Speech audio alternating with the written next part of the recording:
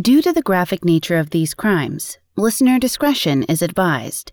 This episode includes discussions of violence and murder that some people may find offensive. We advise extreme caution for children under the age of 13.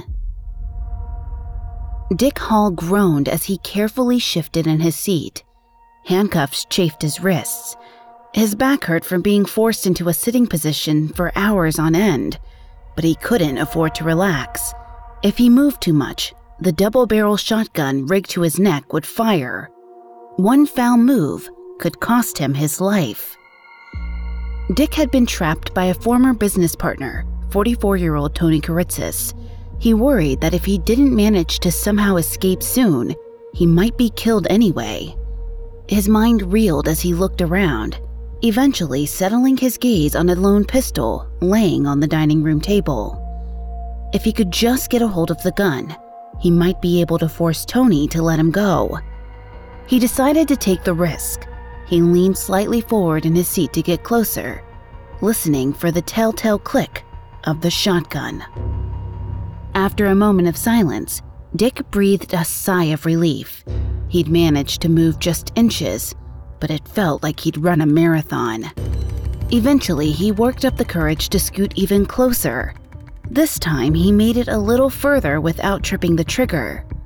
It seemed like as long as he moved gently enough, he could avoid being shot. Slow, inch by inch, he neared the pistol, praying to God he would live to tell the tale.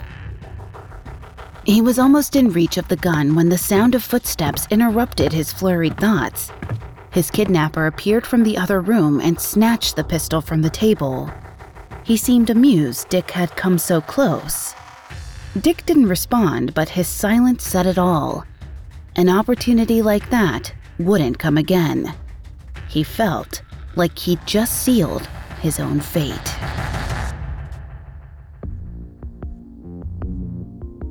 Hi, I'm Lainey Hobbs, and this is Crimes of Passion, a Spotify original from Parcast. The legal definition of a crime of passion is a violent crime that occurs in the throes of extreme emotion, leaving no time to reflect on the consequences.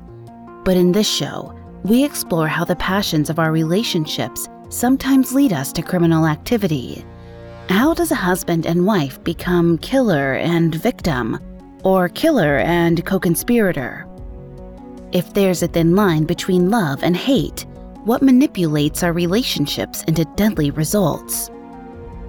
You can find episodes of Crimes of Passion and all other Spotify originals from Parcast for free on Spotify or wherever you listen to podcasts. Last week, we discussed the feud between Tony Kiritsis and the Meridian Mortgage Company in Indianapolis. Meridian loaned Tony over $100,000 to buy a plot of land in the city, but after 4 years, he hadn't made a single payment. When the company threatened to foreclose on the property in 1977, Tony stormed into their offices and took Dick Hall, the son of the company's founder, hostage. This week, we'll discuss Dick Hall's fight for his life, the tense negotiation with police, and the dramatic aftermath that changed Indiana law forever. We have all that and more coming up. Stay with us. The Hargan women seemed to have it all. We were blessed. My mom was amazing. But detectives would soon discover inside the house there were the bodies of 2 women. A story of betrayal you would struggle to believe if it wasn't true. I am just praying to God, this is a sick joke. From 48 Hours, this is Blood is Thicker, the Hargan family killings. Listen to Blood is Thicker, the Hargan family killings, wherever you get your podcasts. Life is full of awesome what-ifs, and some not so much, like unexpected medical costs. That's why United Healthcare provides Health Protector Guard fixed indemnity insurance plans to supplement your primary plan and help manage out-of-pocket costs. Learn more at uh1.com. This episode is brought to you by Shopify. Whether you're selling a little or a lot, Shopify helps you do your thing, however you cha-ching. From the launch your online shop stage, all the way to the we just hit 1 million orders stage. No matter what stage you're in, Shopify's there to help you grow. Sign up for a $1 per month trial period at shopify.com/special offer, all lowercase. That's shopify.com/special offer. On the frigid afternoon of February 8, 1977, 44-year-old Tony Kiritsis sped down the interstate in a stolen Indianapolis police cruiser. Sirens blared as an endless stream of officers tailed him. Meanwhile, helicopters kept watch from above, and news crews followed in hot pursuit. Tony was surrounded, yet no one dared to get too close. A little over an hour earlier, Tony had paraded around downtown Indianapolis with abandon, all the while aiming a shotgun at his hostage, 42-year-old Dick Hall. The authorities couldn't risk stopping Tony by force because of the complicated trap rigged to Dick's neck. One wrong step and the shotgun would automatically fire.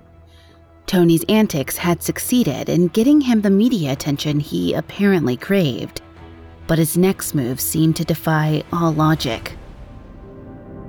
Indifferent to the army of law enforcement tailing him, Tony pulled into the large parking lot of his apartment complex. He dragged Dick Hall into the building while police stood by, completely powerless to intervene.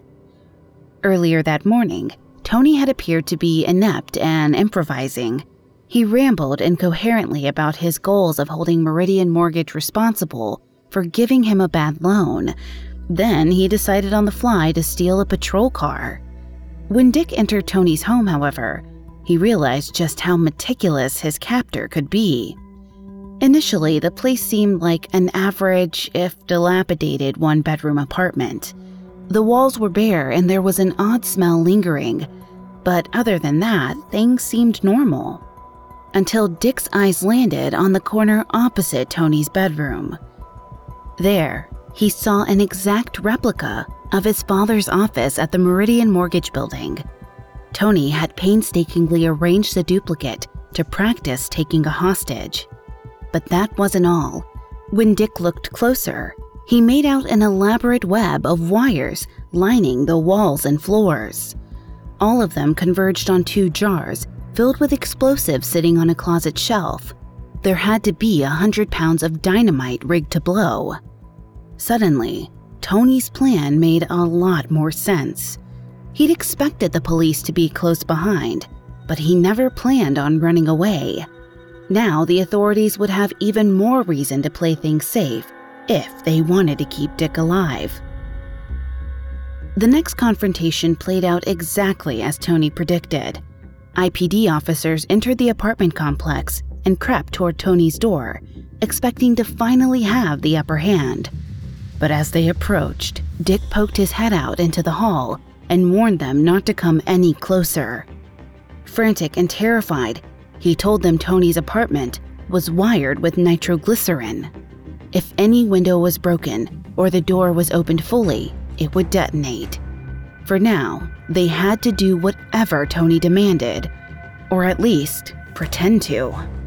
From then on, officers kept a safe distance and prepared for a stakeout. Nearly 100 units of city, county, and state police gathered outside of the building to start the waiting game. Snipers lined the rooftops across the road from Tony's dimly lit apartment. Reporters crowded the lobby. So far, Tony seemed to be winning. The media circus surrounding the kidnapping was just what he was after. Finally, he had a platform to tell his side of the story about Meridian Mortgage. Tony had planned ahead by correctly anticipating that the IPD would fall back on standard protocol in a hostage situation with so much at stake.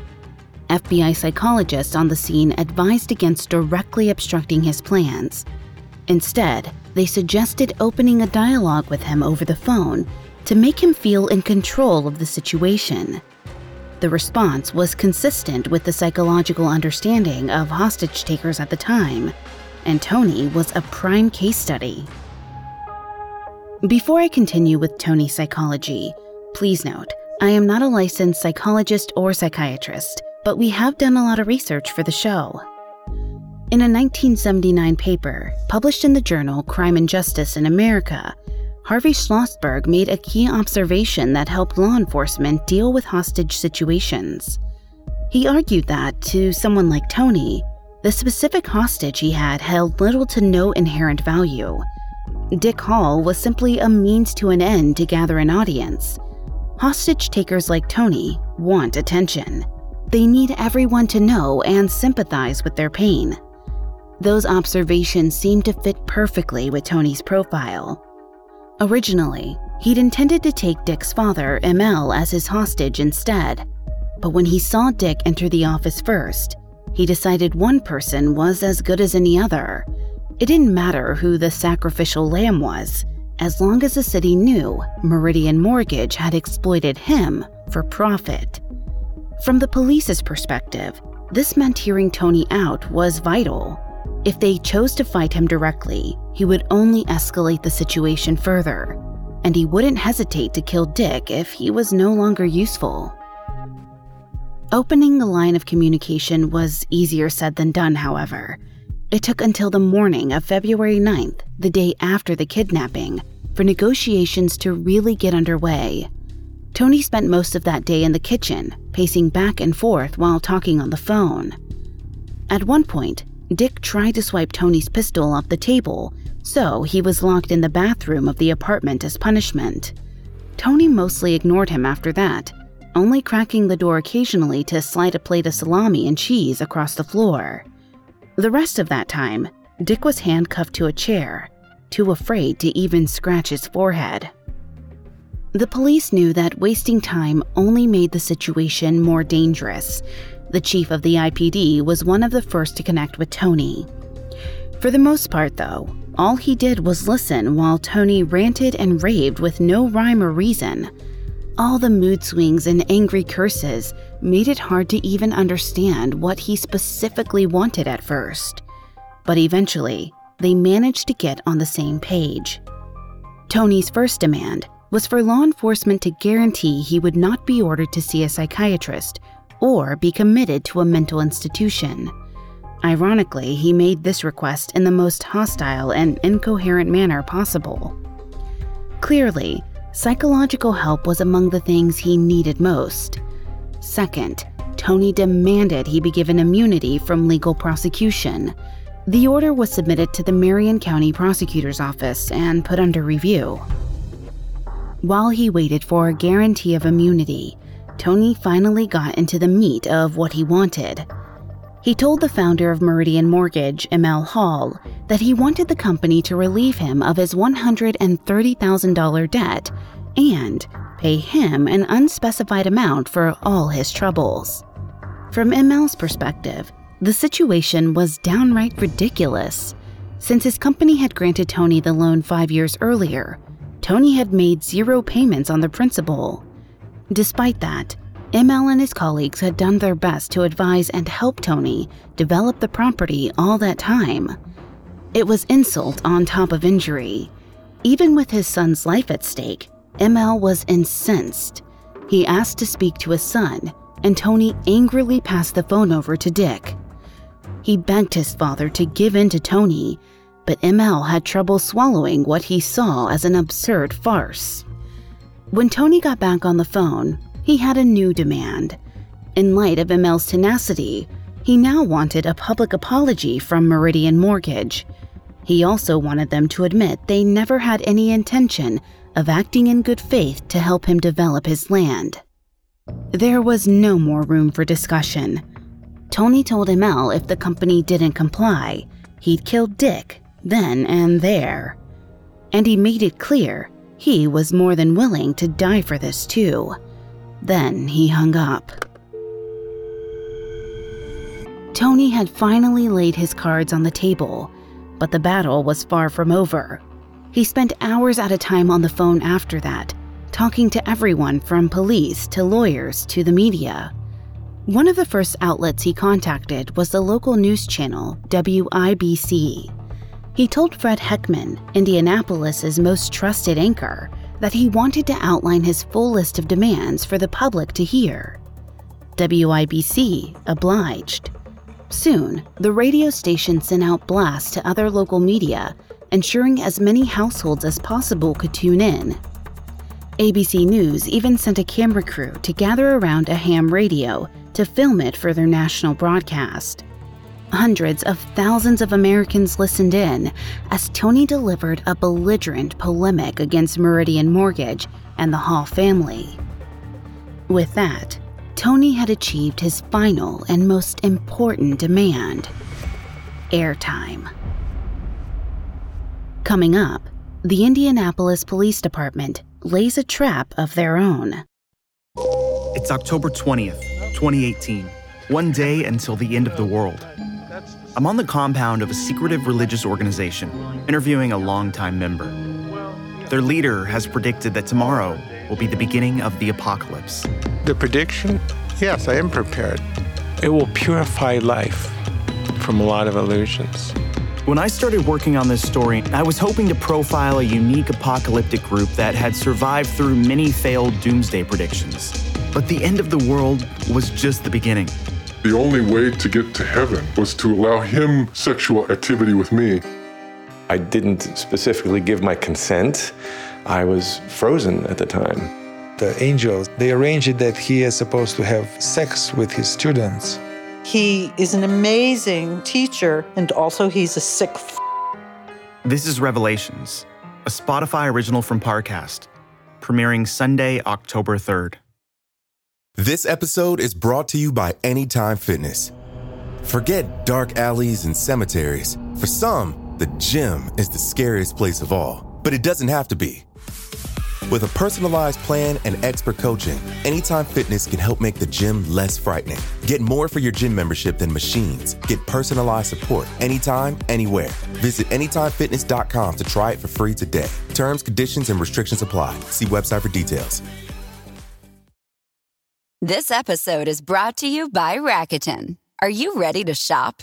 Rakuten's Big Give Week is back. Get 15% cash back at hundreds of stores, including headliners, Ulta, Ray-Ban, and Canon. Rakuten is how in-the-know shoppers get the best savings. They shop the brands they love and earn cash back on top of deals during Big Give Week, May 6th to May 13th. The cashback rates are even bigger. I'll be shopping for Adidas and Fenty. You can save on everything you need for summer, like clothing, outdoor gear, and travel. Join today for free and get an extra 10% cashback boost. That's an extra 10% cashback on top of Big Give Week's 15% cashback. You won't see higher cashback rates than these. Go to Rakuten.com or download the Rakuten app.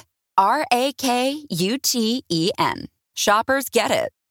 Now, back to the story. On the evening of February 9th, 1977, 44-year-old Tony Kiritsis sat with his eyes glued to his television set.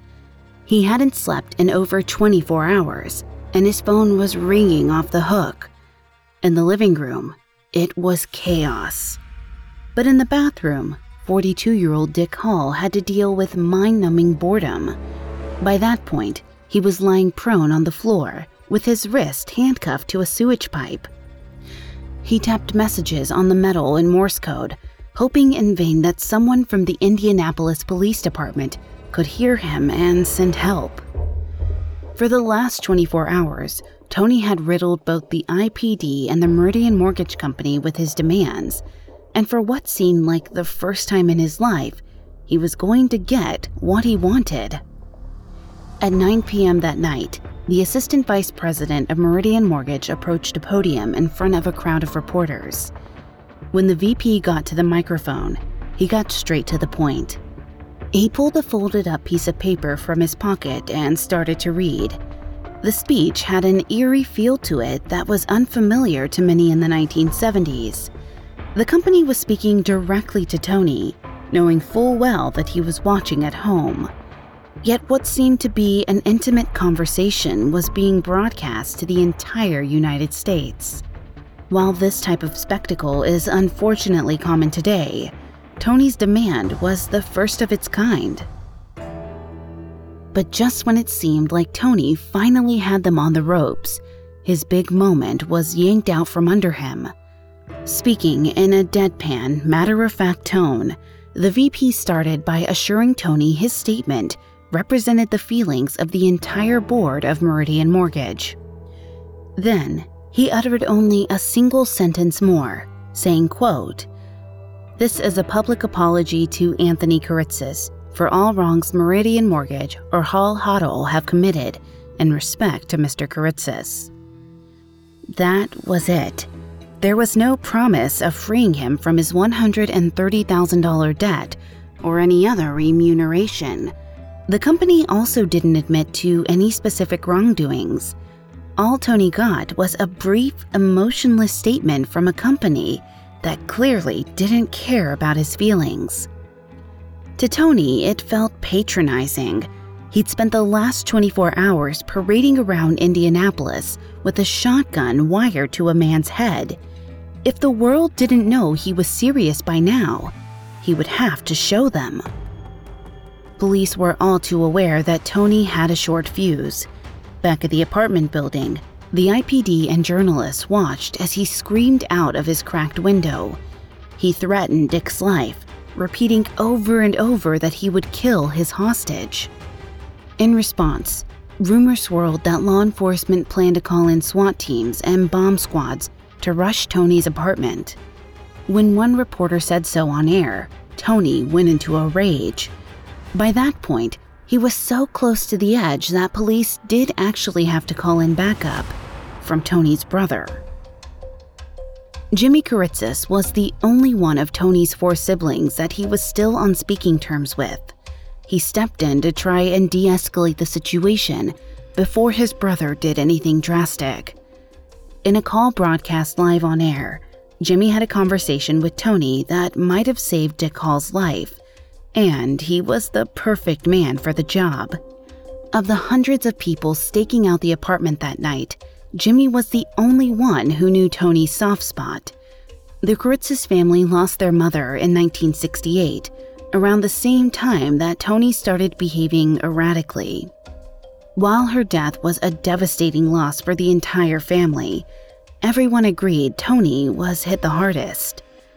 Afterward, he seemed unwilling or unable to rein in his intense emotions. To get to the bottom of why his brother was truly driven to such extremes, Jimmy had to confront Tony's grief. The loss of a parent causes serious psychological trauma. In a study published in Northwestern University's Journal of Criminal Law and Criminology, Melita Schmitterberg found that intense grief can be debilitating. If not properly addressed, the stress can lead to a life of uncontrolled anger and violence. Schmitterberg likened instances of violent crime to a kid throwing a tantrum. When angry, children lose contact with reality, and only the loving presence of their mother can calm them down. In instances of childhood neglect or parental absence, the tantrum may go unchecked. Tony didn't have anyone besides Jimmy to talk him down. With the looming threat of the SWAT team busting down his door, Tony spoke to his brother for half an hour. Jimmy swore on their mother's grave that no plans were being made to rush the building. Though that actually wasn't true, he believed it was at the time.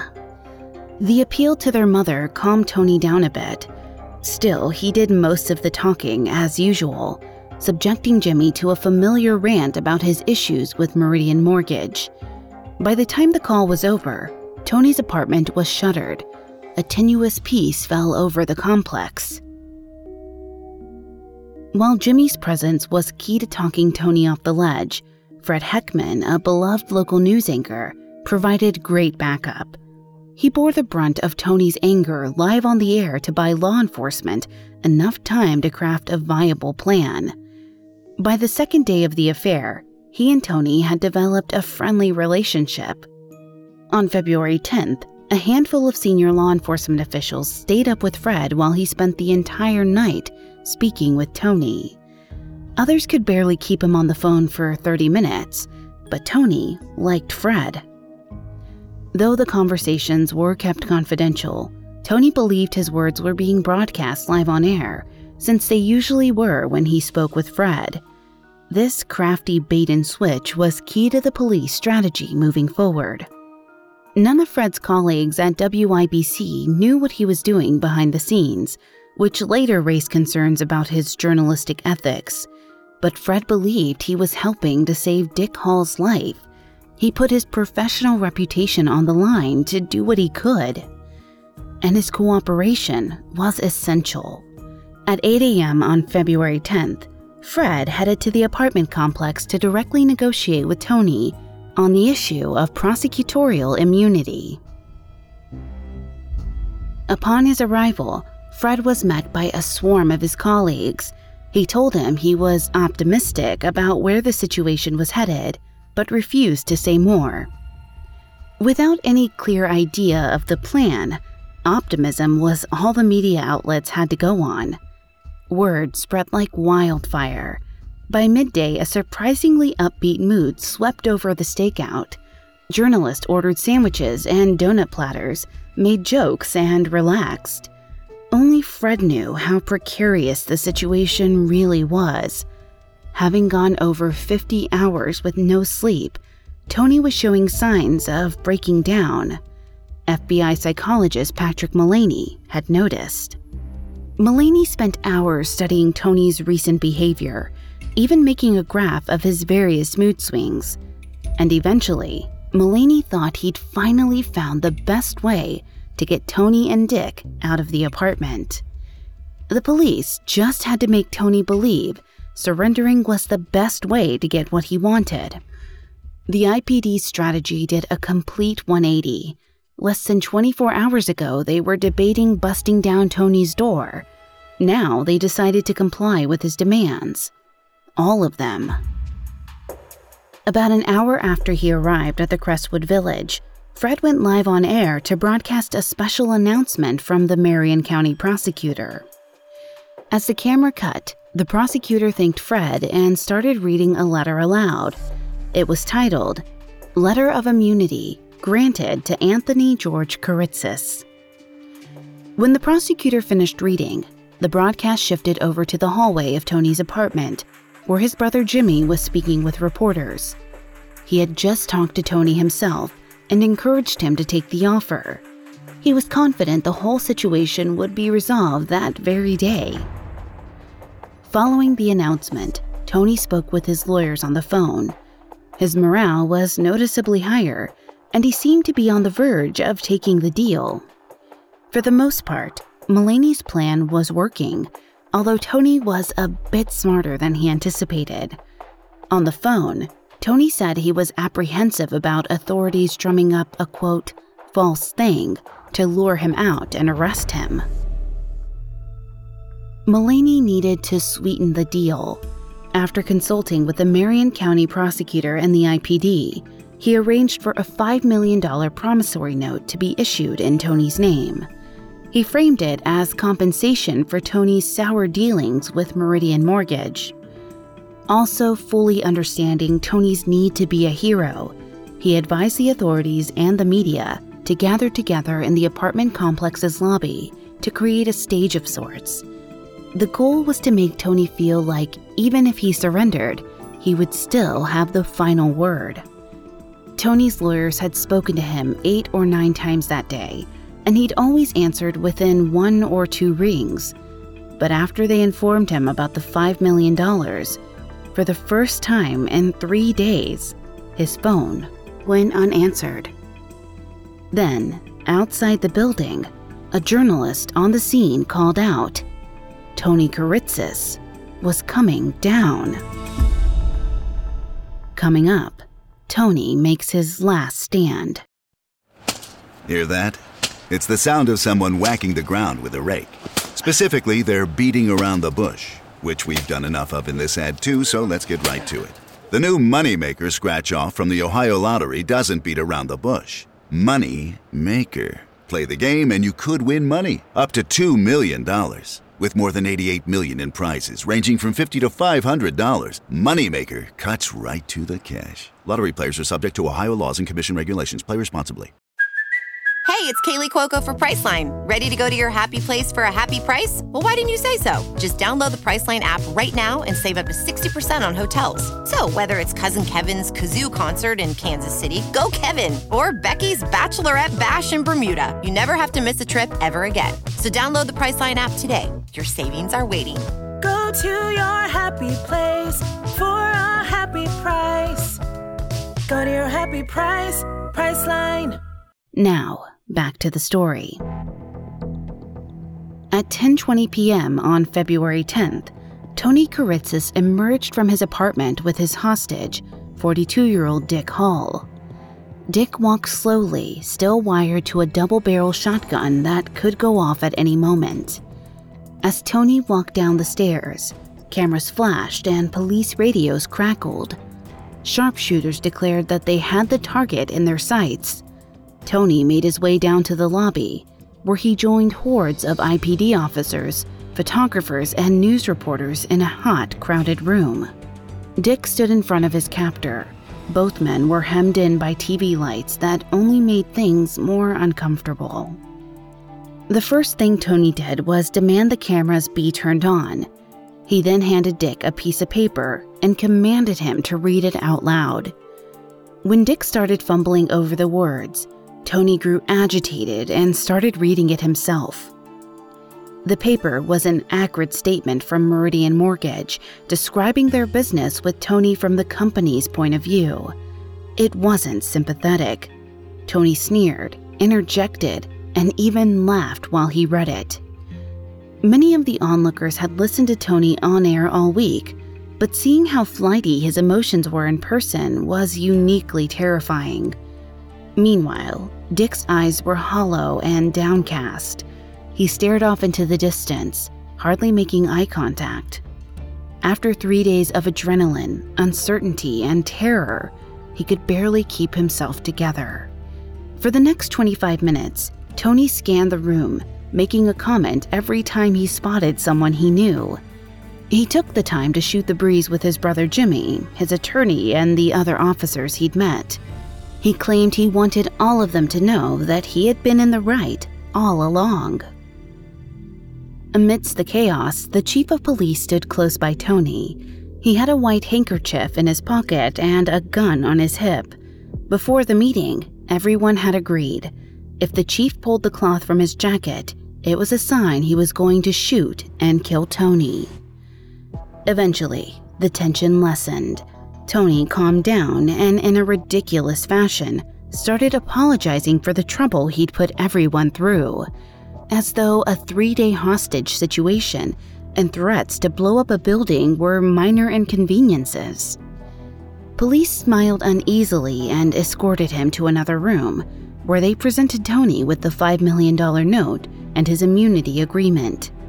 He signed both and helped the authorities disarm the shotgun wired to Dick's neck. It seemed like a happy ending, but not for Tony. The moment Dick was taken to safety, an officer slapped handcuffs on his wrists. The immunity agreement was a sham, and there was no way he'd ever see $5 million. Tony was furious, but he'd completely lost his leverage. He couldn't do anything but bitterly complain as officers dragged him to a patrol car. Finally, after 3 days of drama, Tony's charade was over. In the months that followed, he was held in jail on an $850,000 bond, more than 5 times the amount of money he owed Meridian Mortgage. But Tony refused to go down quietly.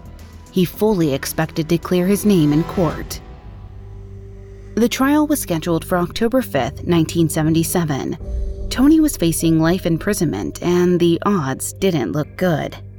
His attorneys scoured legal precedent for any strategy they could find to exonerate him. Ever a stubborn one, Tony thought his defense was perfectly obvious. Meridian Mortgage had lied and cheated him out of land that was rightfully his. Therefore, his actions, no matter what they had been, were completely justified. But he found that line had grown rather stale recently, especially as Dick Hall was made into a local hero for his bravery while being held hostage. Instead, Tony's legal team urged him to use an insanity defense. Tony was incensed by the suggestion, insisting over and over that he was a rational man who didn't need a psychiatrist. His legal team had to push him, but eventually Tony agreed to their request. He filed a motion to the Marion County Superior Court, claiming he was of unsound mind when he abducted Dick Hall. With that, the nationwide debate surrounding Tony's sanity was sprung wide open.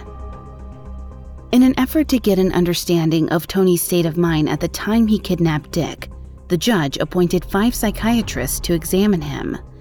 One of them was Dr. Larry Davis, who testified that Tony was indeed legally insane. Davis cited a series of external factors in Tony's life that might have led to an unusual amount of anxiety. The doctor claimed that being ousted from the family trailer park, the difficulties Tony had developing his property, and the threat of foreclosure all caused him to believe the world was out to get him. His delusions grew so severe, the doctor claimed, that Tony started to tell his friends and family members he believed the mafia was going to kill him. Other psychiatrists on the team disagreed. They pointed out how Tony had meticulously planned his kidnapping and deftly maintained control over an entire police force for days at a time. In their minds, there was no way a man with no deeper understanding of his actions could have pulled off such things. On top of that, Tony had committed similar crimes in the past. Less than 10 years earlier, he'd taken his own sister Effie hostage for 3 days straight to demand money from his parents. The pattern made it hard to believe Tony's decisions were simply caused by momentary lapses in sanity. As more witnesses and psychiatrists were called to the stand, the jury grew confused and exhausted by the debate.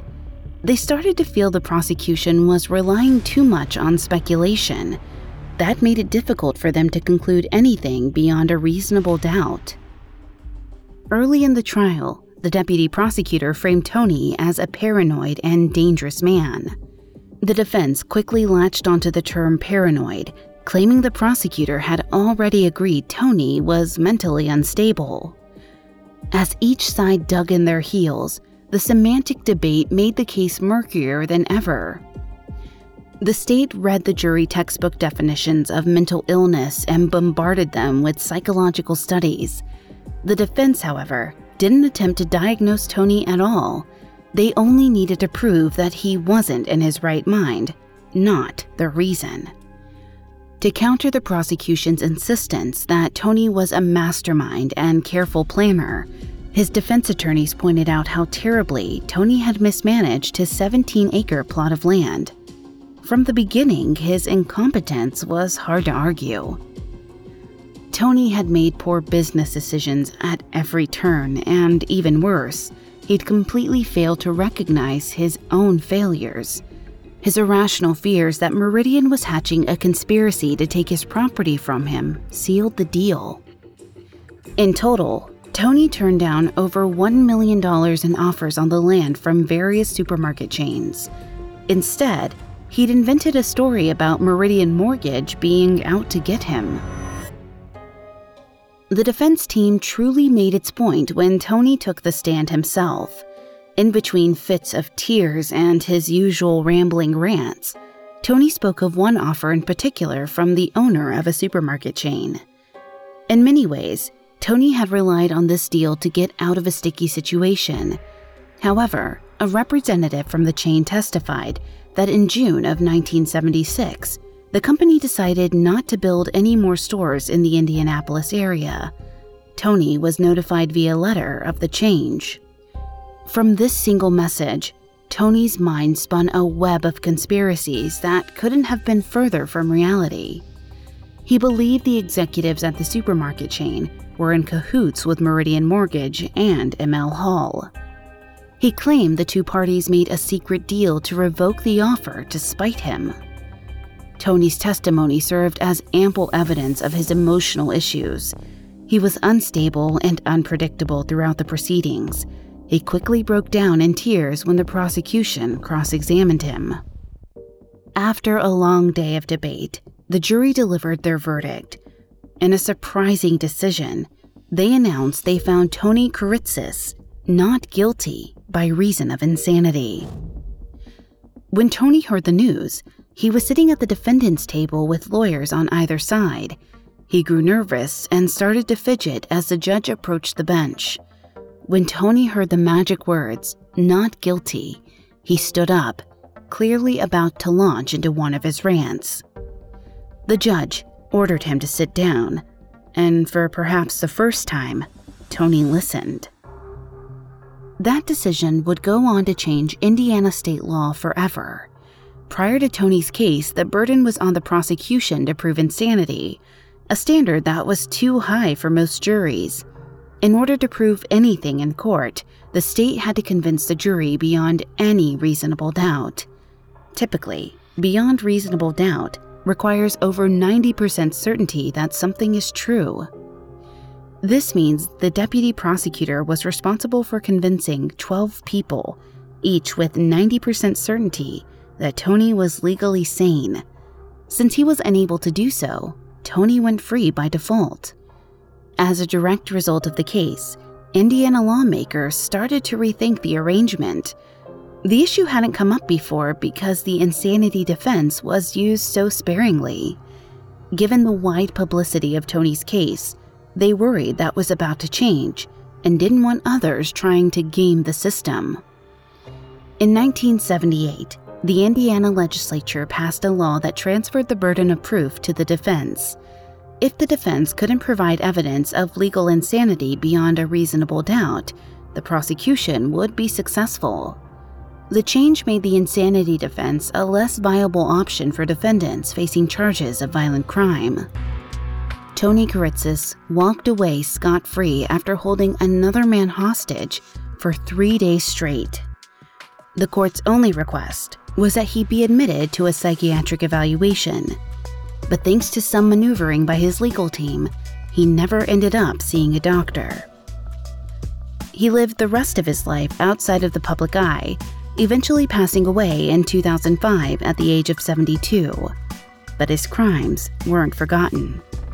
Nearly 30 years after the kidnapping, the first sentence of his obituary introduced him as, quote, a man who took a mortgage company executive hostage and paraded him through downtown Indianapolis.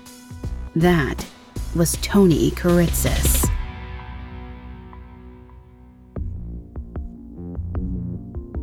Thanks again for tuning into Crimes of Passion. We'll be back next week with another episode. For more information on Tony Kiritsis, amongst the many sources we used, we found Alan Berry and Mark Enoch's documentary, Dead Man's Line, extremely helpful to our research. You can find more episodes of Crimes of Passion and all other Spotify originals from Parcast for free on Spotify. We'll see you next time when true love meets true crime. Crimes of Passion is a Spotify original from Parcast. Executive producers include Max and Ron Cutler. Sound designed by Andy Waits, with production assistance by Ron Shapiro, Trent Williamson, Carly Madden, and Bruce Kitovich. This episode of Crimes of Passion was written by Hughes Ransom, with writing assistance by Terrell Wells, fact-checking by Haley Milliken, and research by Mickey Taylor and Chelsea Wood. I'm Lainey Hobbs. The only way to get to heaven was to allow him sexual activity with me. These are not the people that you would normally associate with a cult. Do you think I need to be worried for my safety? I definitely think you should be prudent. This is Revelations, a Spotify original from Parcast, premiering Sunday, October 3rd.